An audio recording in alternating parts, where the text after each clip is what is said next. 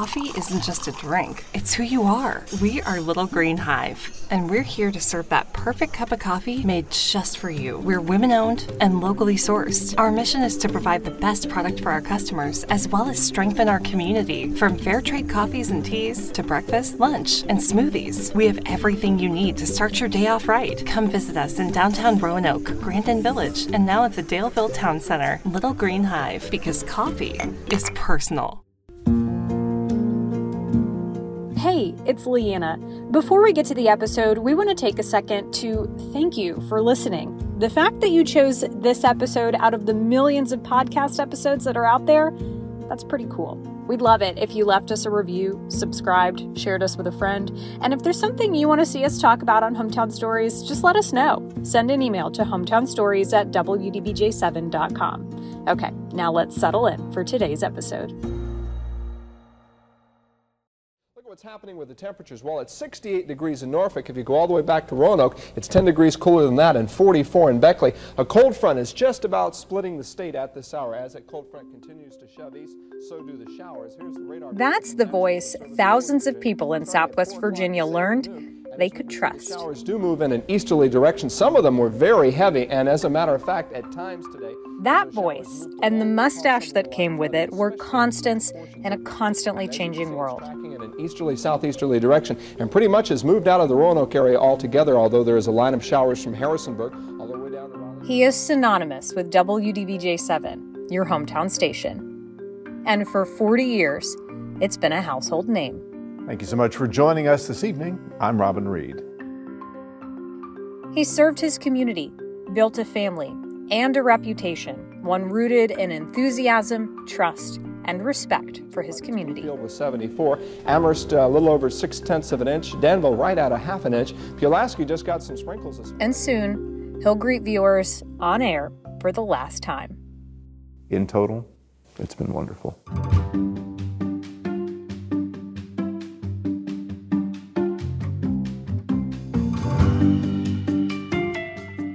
In this episode of Hometown Stories, a one-on-one with the treasured, mustachioed professor, Robin Reed.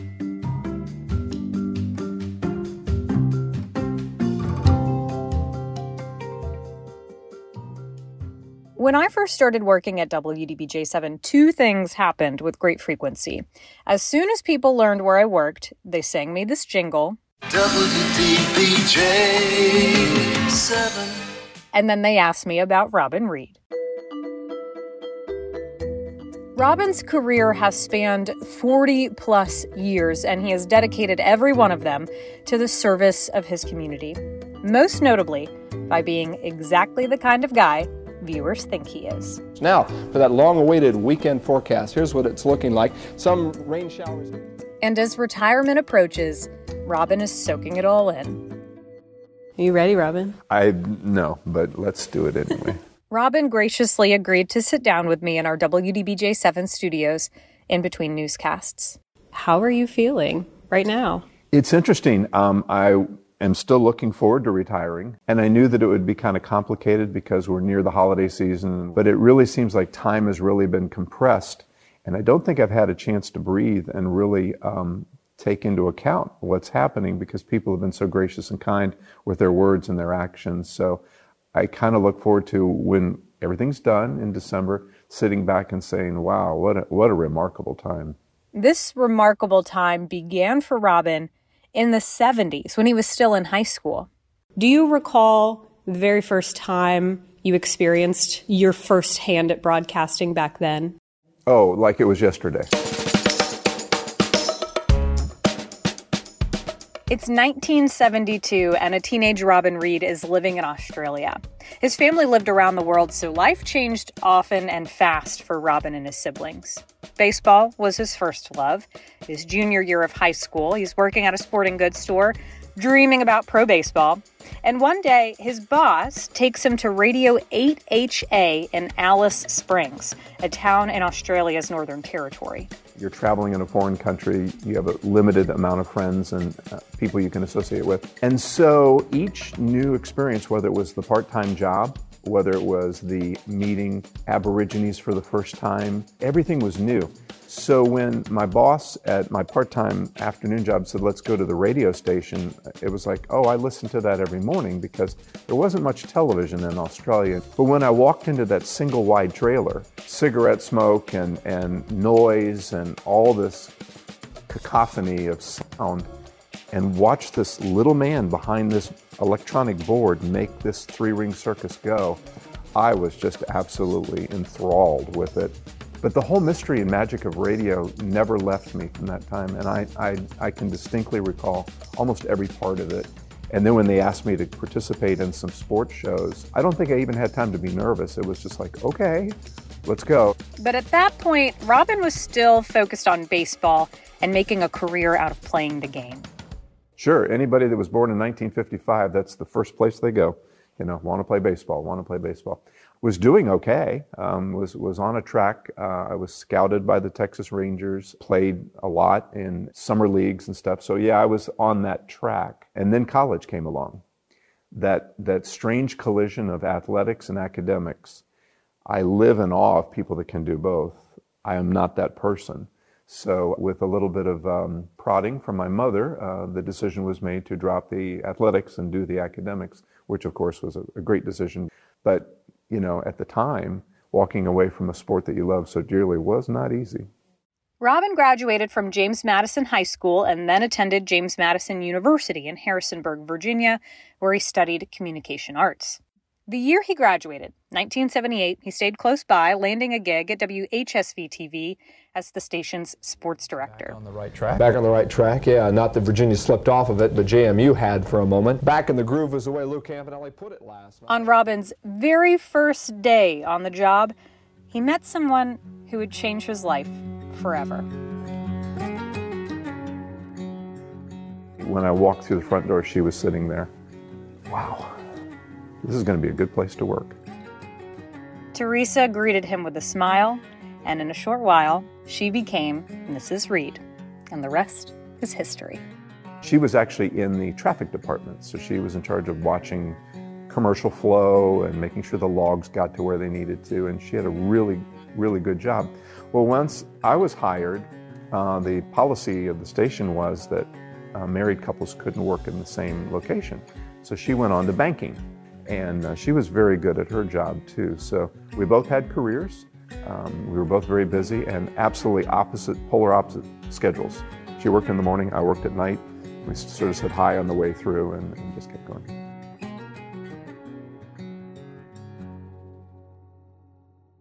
They kept going until one very fateful broadcast in 1982.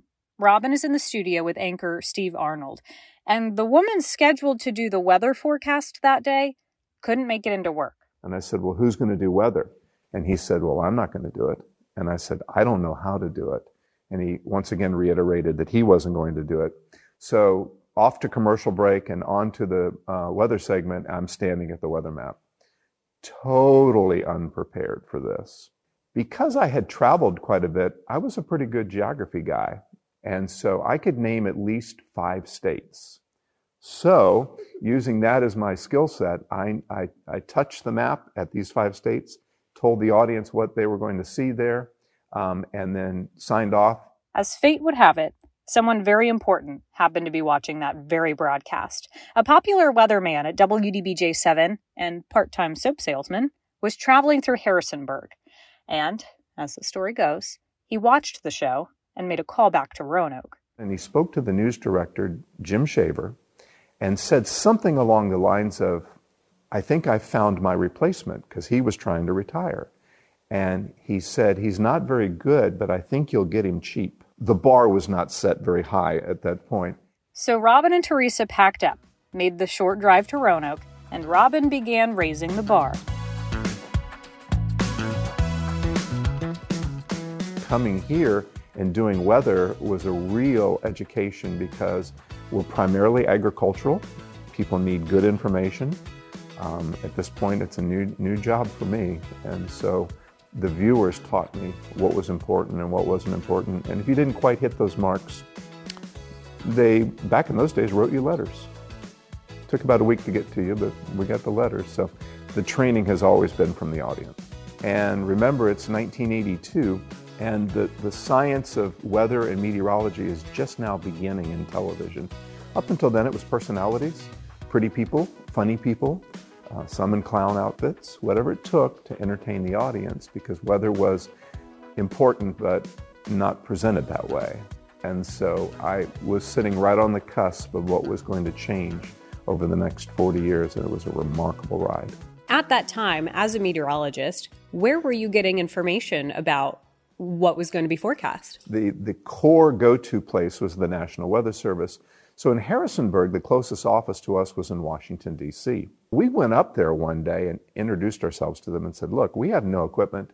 We have a shag carpet rug map with felt things that we stick up. We hope to graduate to plexiglass sometime soon, but right now, this is our map. And if you guys don't tell us where to put these things on the map, we actually don't know, because the only other source back in those days might have been a newspaper. And so we would call the Weather Service in Washington twice a day, and they would tell us where to put the H and the L and the sun and the clouds. And we would stick it on there with our little felt things and stand up there and try very hard not to bump it, because if you did, they might come tumbling down. So honest to goodness, that's how it started. Obviously, and thankfully, technology got better. Robin was on the forefront of the change, pushing for bigger and better for his staff and for the viewers. It started with a $5,000 TRS-80 from Radio Shack, which is about $13,000 in today's dollars. So, if you were born after 1980, I did a little research for you, the TRS-80 is what was called a microcomputer, and it was one of the earliest available for the mass market. Boxy, clunky, 80s to the core, it looks exactly like you're picturing, or remembering. Lovingly called the Trash 80 in those days. And it had data that came into it. It had numbers. Ooh, well, this is kind of nice, you know. Didn't have maps yet, just numbers. The weather satellites continued to be launched. More technology, more computers, faster computers. And over time, it became what it is today, which is state-of-the-art communications and scientific data. As the technology grew, so did Robin's skills. His ultimate test came on Election Day, 1985. Here is a special report from News 7. Good afternoon. I'm Keith Humphrey reporting for News 7 this afternoon. The flooding in the Roanoke Valley has taken on major proportions, nearing disaster proportions in some areas. Roads are blocked throughout the valley. We have taken some pictures throughout various parts of our coverage area, and we'd like to share some. A tropical system making its way through Roanoke dumped historic amounts of water, 6 inches in one morning. And it didn't stop. Creeks clogged and rivers swelled to near biblical proportions. Robin remembers it vividly. And the Roanoke River runs right through downtown Roanoke and generally is a foot deep, maybe 2 on a big day. At the end of the day, it was 25, 6, 7 feet deep. Well, there was no place to go. We were working around the clock trying to stay on the air, having difficulty doing that because all the electricity went out in downtown Roanoke. And so we, for a while, couldn't even broadcast, but we were still working the whole time, content gathering. 19.5 feet, and local residents will know that 10 feet is the flood stage for the Roanoke River, so it's almost 10 feet above flood stage, and I can report to you, having driven around that area, that it is impassable. At work, Robin gets a phone call from Teresa, who's at home with their son Patrick and currently pregnant with their son Daniel. Their home is flooding badly. She's being rescued in somebody's boat and floated to higher ground for safety. And there wasn't much time for emotion, but there was a lot of peanut butter and jelly sandwiches for the next 2 weeks because there was no electricity. The water was still standing in the house. We were staying with then the assistant news director, executive producer at their place. And so when we were all done and we took a deep breath, we said, wow, number one, we have to move to a higher place. Number two, this might be a good time to go find that other job because it had been 3 years. Number three, we were exhausted and cold because it was the winter. What happened next is why Robin is still here.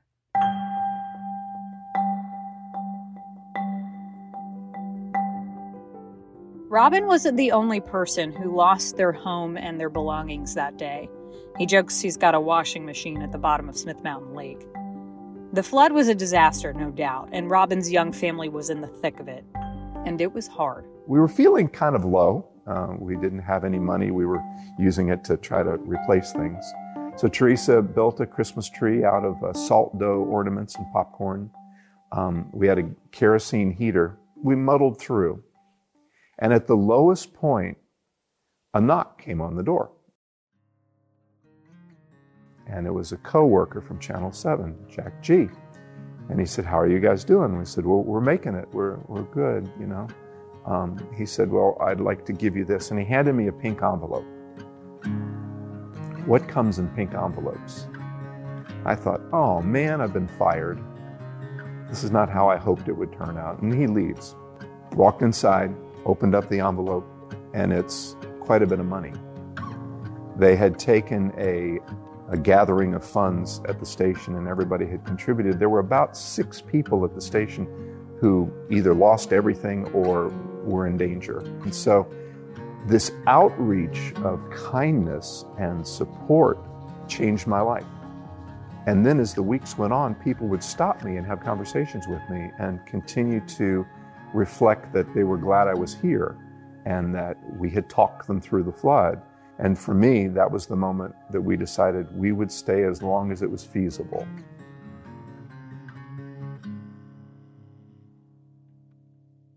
Feasible gave way to enjoyable. The community leaned on and trusted the man who got them through it. While the flood of '85, as it became known, was historic, there were other weather events that defined the era. Hurricane Hugo, the blizzard of '86, the 2011 tornadoes, and the 2012 derecho, each destructive and humbling in their own rights. But from the flood onward, the community was attached fiercely to the weatherman with the mustache. It was interesting because it was so organic. I think the reason the relationship has become so sweet and fun was they saw you fail in front of them. Some of the forecasts that we did were pretty off the mark, and you know, it inconvenienced people, it cost people money, it was a travel nightmare, whatever it was. And I remember one time I went on the air the next day and I had the art department make me up what looked like fried eggs. It was a piece of paper and it was drawn eggs. And I had them put on an elastic thing and I put it on my head and went out and did the weather with egg on my face. A silly little game, but it connected. Those kinds of things. Once I told everybody that there would be just a dusting of snow and 8 inches later, boy, did that connect, you know, and I didn't have to do anything except just smile.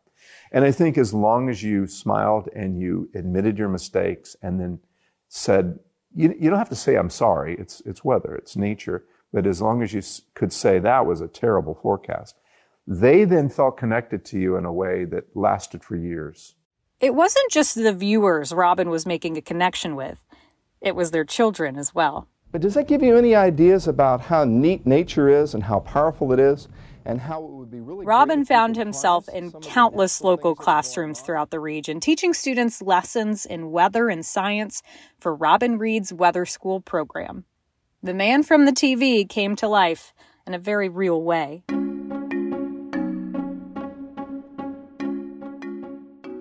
Even now when people greet me and they'll say things like, you came to my class when I was in kindergarten, and now I have kids and you came to their class, and it's like, wow, you know, that's a long time. But Robin's connection stretched far beyond the reaches of WDBJ7's broadcasts. He became a part of the American Meteorological Association, earning its seal of approval. In fact, he was just the 6th meteorologist in the entire country to earn the Certified Broadcast Meteorologist distinction, which is now an industry standard. He took a leadership role with the Central Virginia chapter of the AMS, led conference presentations, and even helped make the test for the new CBM seal. And in 1997, Robin was one of the 110 meteorologists invited to the White House by the National Oceanic and Atmospheric Administration for a summit on global warming data with then-President Bill Clinton and Vice President Al Gore. Robin's place in the community rose to local celebrity status. Ralph Barrier of the Roanoke Times wrote in his 2012 profile on Robin, quote, "He quickly became a local celebrity in a city where television anchors surpass even politicians as the most recognizable public figures. You'd see him at parades, school events, chili cook-offs, you name it. Robin was invited. And his image and likeness used to promote the hometown station brand." That Robin's got him a computer, Vernon. The man is wired for weather.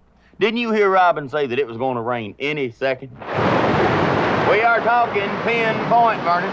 Next time, talk to your old buddy Ernest first, know what I mean? And who could forget the polls?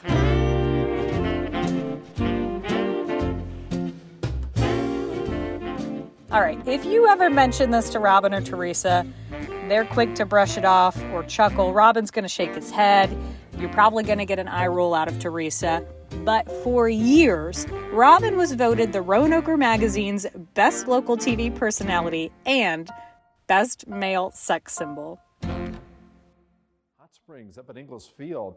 It is cold, 28 right now. It's 37 in Blacksburg. It's 46 degrees in Danville under mainly cloudy skies. But you know what? Those clouds are starting to thin out a little bit, and the computer models are indicating. As Robin was learning, he was also mentoring. In 40 years, dozens and dozens of people were tutored under Robin's watch. Their skills expanded, horizons broadened, and opportunities awakened. Many of Robin's trainees have continued on to long, fulfilling careers in the industry. WDBJ7's current chief meteorologist, Brent Watts, was among those under Robin's tutelage. It has been so warm today. Beautiful sunrise. You had to get out there early in the day before things started to heat up. And today, honestly, is just the beginning of what's going to be a hot stretch of weather. The world of weather was changing pretty dramatically throughout this time frame. So when people watched television weather and became enamored with it and wanted to join that process, they brought all the energy and all the desire to be there. And all I really had to do was keep them on the tracks, advise them when I saw something that might not play well, or, could be something simple, that tie, for example, may not play well on TV, this sort of silly things. But mostly they were so highly motivated that really it was just a matter of keeping them going and then watching them bloom. His teaching opportunities expanded too. In addition to elementary school cafeterias and classrooms, Robin found himself in front of the industry's next young leaders. From 1988 to 2002, Robin was a lecturer at Virginia Western Community College teaching Introduction to Meteorology. In 2013, he was made adjunct instructor at Virginia Tech's Department of Communications, and he continues to work there as professor of practice today. So, as you know, we're working on our third project. It's Tuesday as we chat, and a week from today, end of day, right, David? You're going to have some. I know it probably depends on the day, but for you, what is the feeling that you get when you walk into the classroom to start your class? What's today going to bring? At the college level, they have 4 or 5 other classes. They have 4 or 5 other responsibilities. I'm not the only thing in their life that day.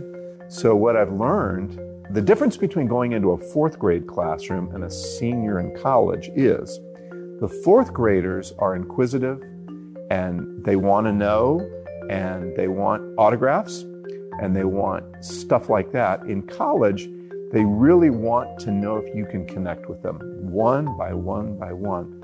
So in a class of 20, you have 20 friends you have to make. You're not always successful. Some people don't like what you bring, but it's complicated, it's rich. When I go to the university, each day, I don't know what it's going to turn out like. And sometimes I don't find out till years later what it turned out like. But when they give you credit down the road for something that they're accomplishing, again, on their own, that's very gratifying.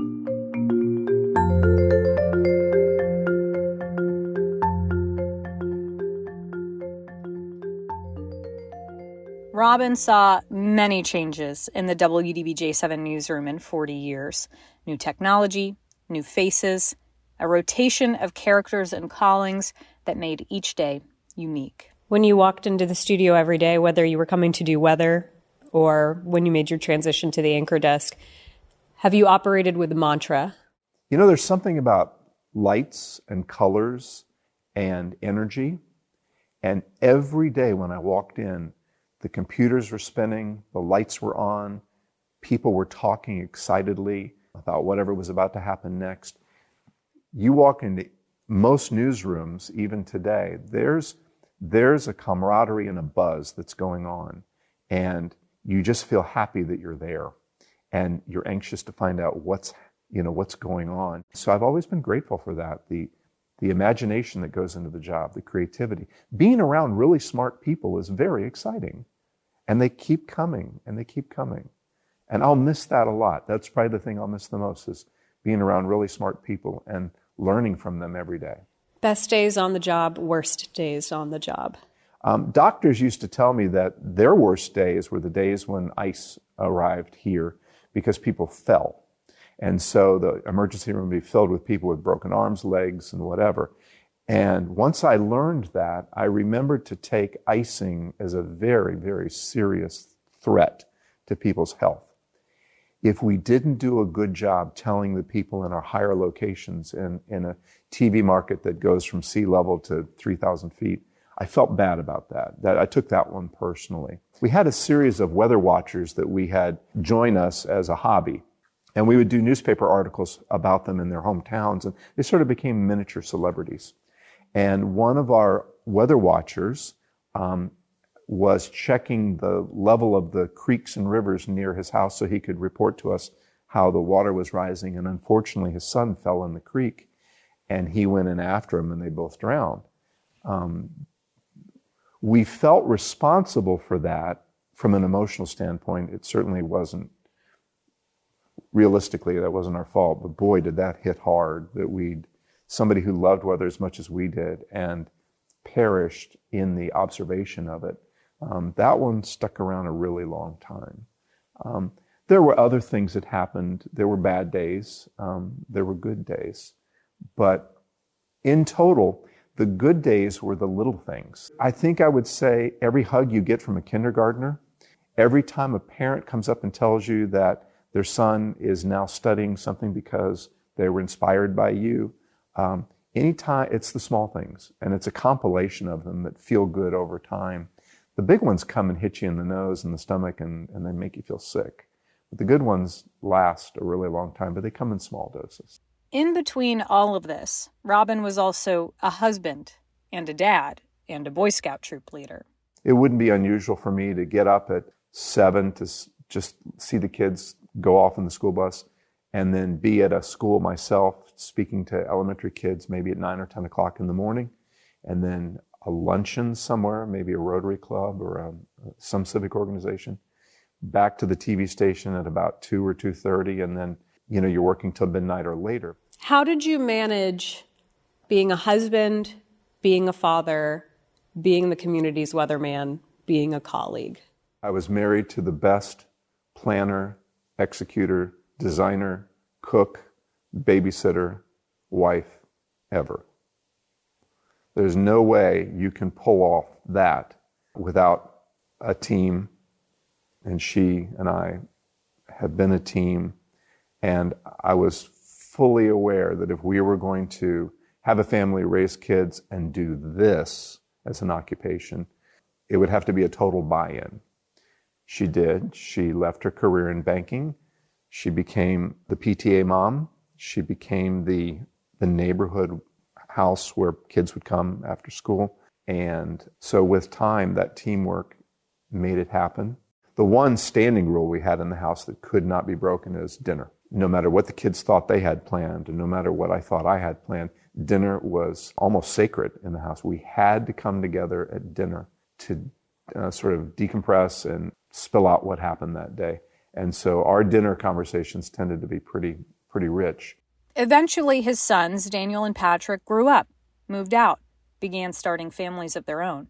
These days, time outside of work is spent on their Botetourt farm learning to grow new vegetables, making gourmet dinners, or teaching his eldest grandson how to ride the tractor. How did becoming grandpa change your perspective on not only your career, but your life? Oh, all the things I'm going to say have been said before, but you don't know it until you experience it. But everything becomes richer. Little events become richer. Tears flow more easily. When Karsten arrived, Daniel came around the corner with tears in his eyes and he said, "Dad, you've got to come see this." And it was just like, pow, your heart just explodes and you get to meet your grandson. When baby Asa was born, Patrick's child with his wife Beth, they were not aware that he would be a little bit of a complication. He was born with Down syndrome, which put him in the NICU for a couple of weeks. The love was just incredible. Little baby's got tubes coming out of most places, but it was like, oh my gosh, he's here. And now he lives in Christiansburg with his family, and we get to see him by photograph more often than anything else, almost a daily pic. And I got one yesterday, and I sat in the car and cried because he's so beautiful. So all of your priorities don't change, but they become more magnified. I'm here for this purpose. I'm here to be a grandfather. I'm here to be a husband. I'm here to be a dad.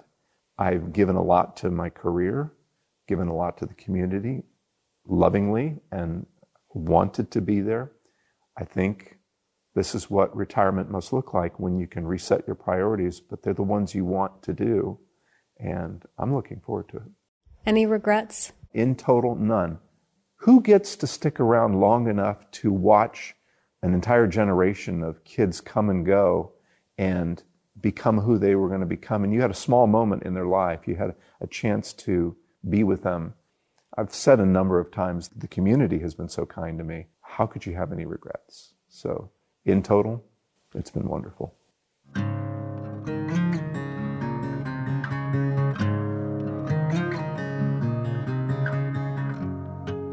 Robin has been honored by his peers many times over, including Citizen of the Year by Roanoke's branch of the NAACP, an Emmy nomination for his coverage of the Glade Spring tornadoes in 2011, and Virginia Tech's Housing and Residential Life's 2014 Favorite Faculty Member. In 2017, Robin made a big transition. The community's most recognizable weatherman had moved just across the studio to the anchor desk. Heidi Brent, thank you. Today, the State Crime Commission took a deep dive into the problem of driving under the influence.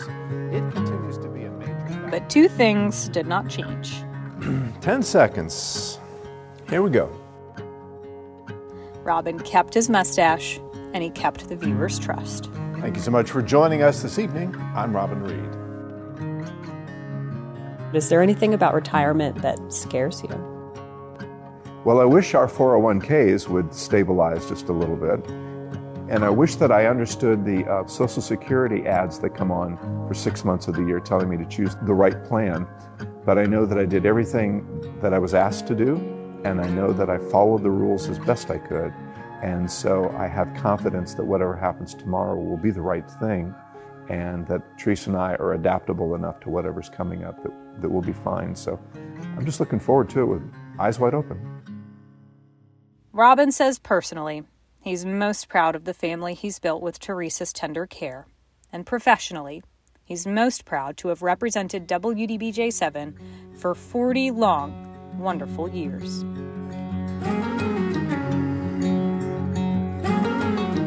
My message to the community is thank you.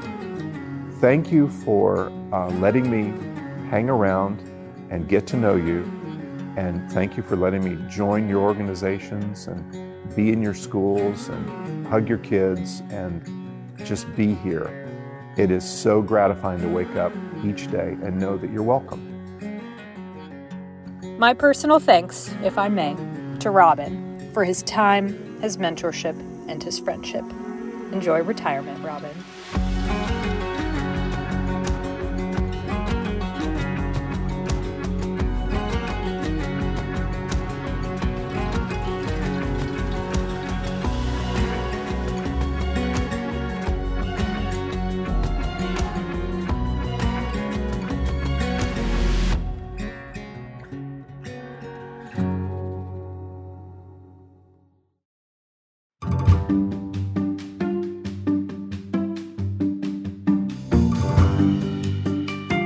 Hometown Stories is a production of WDBJ7 in Roanoke, Virginia.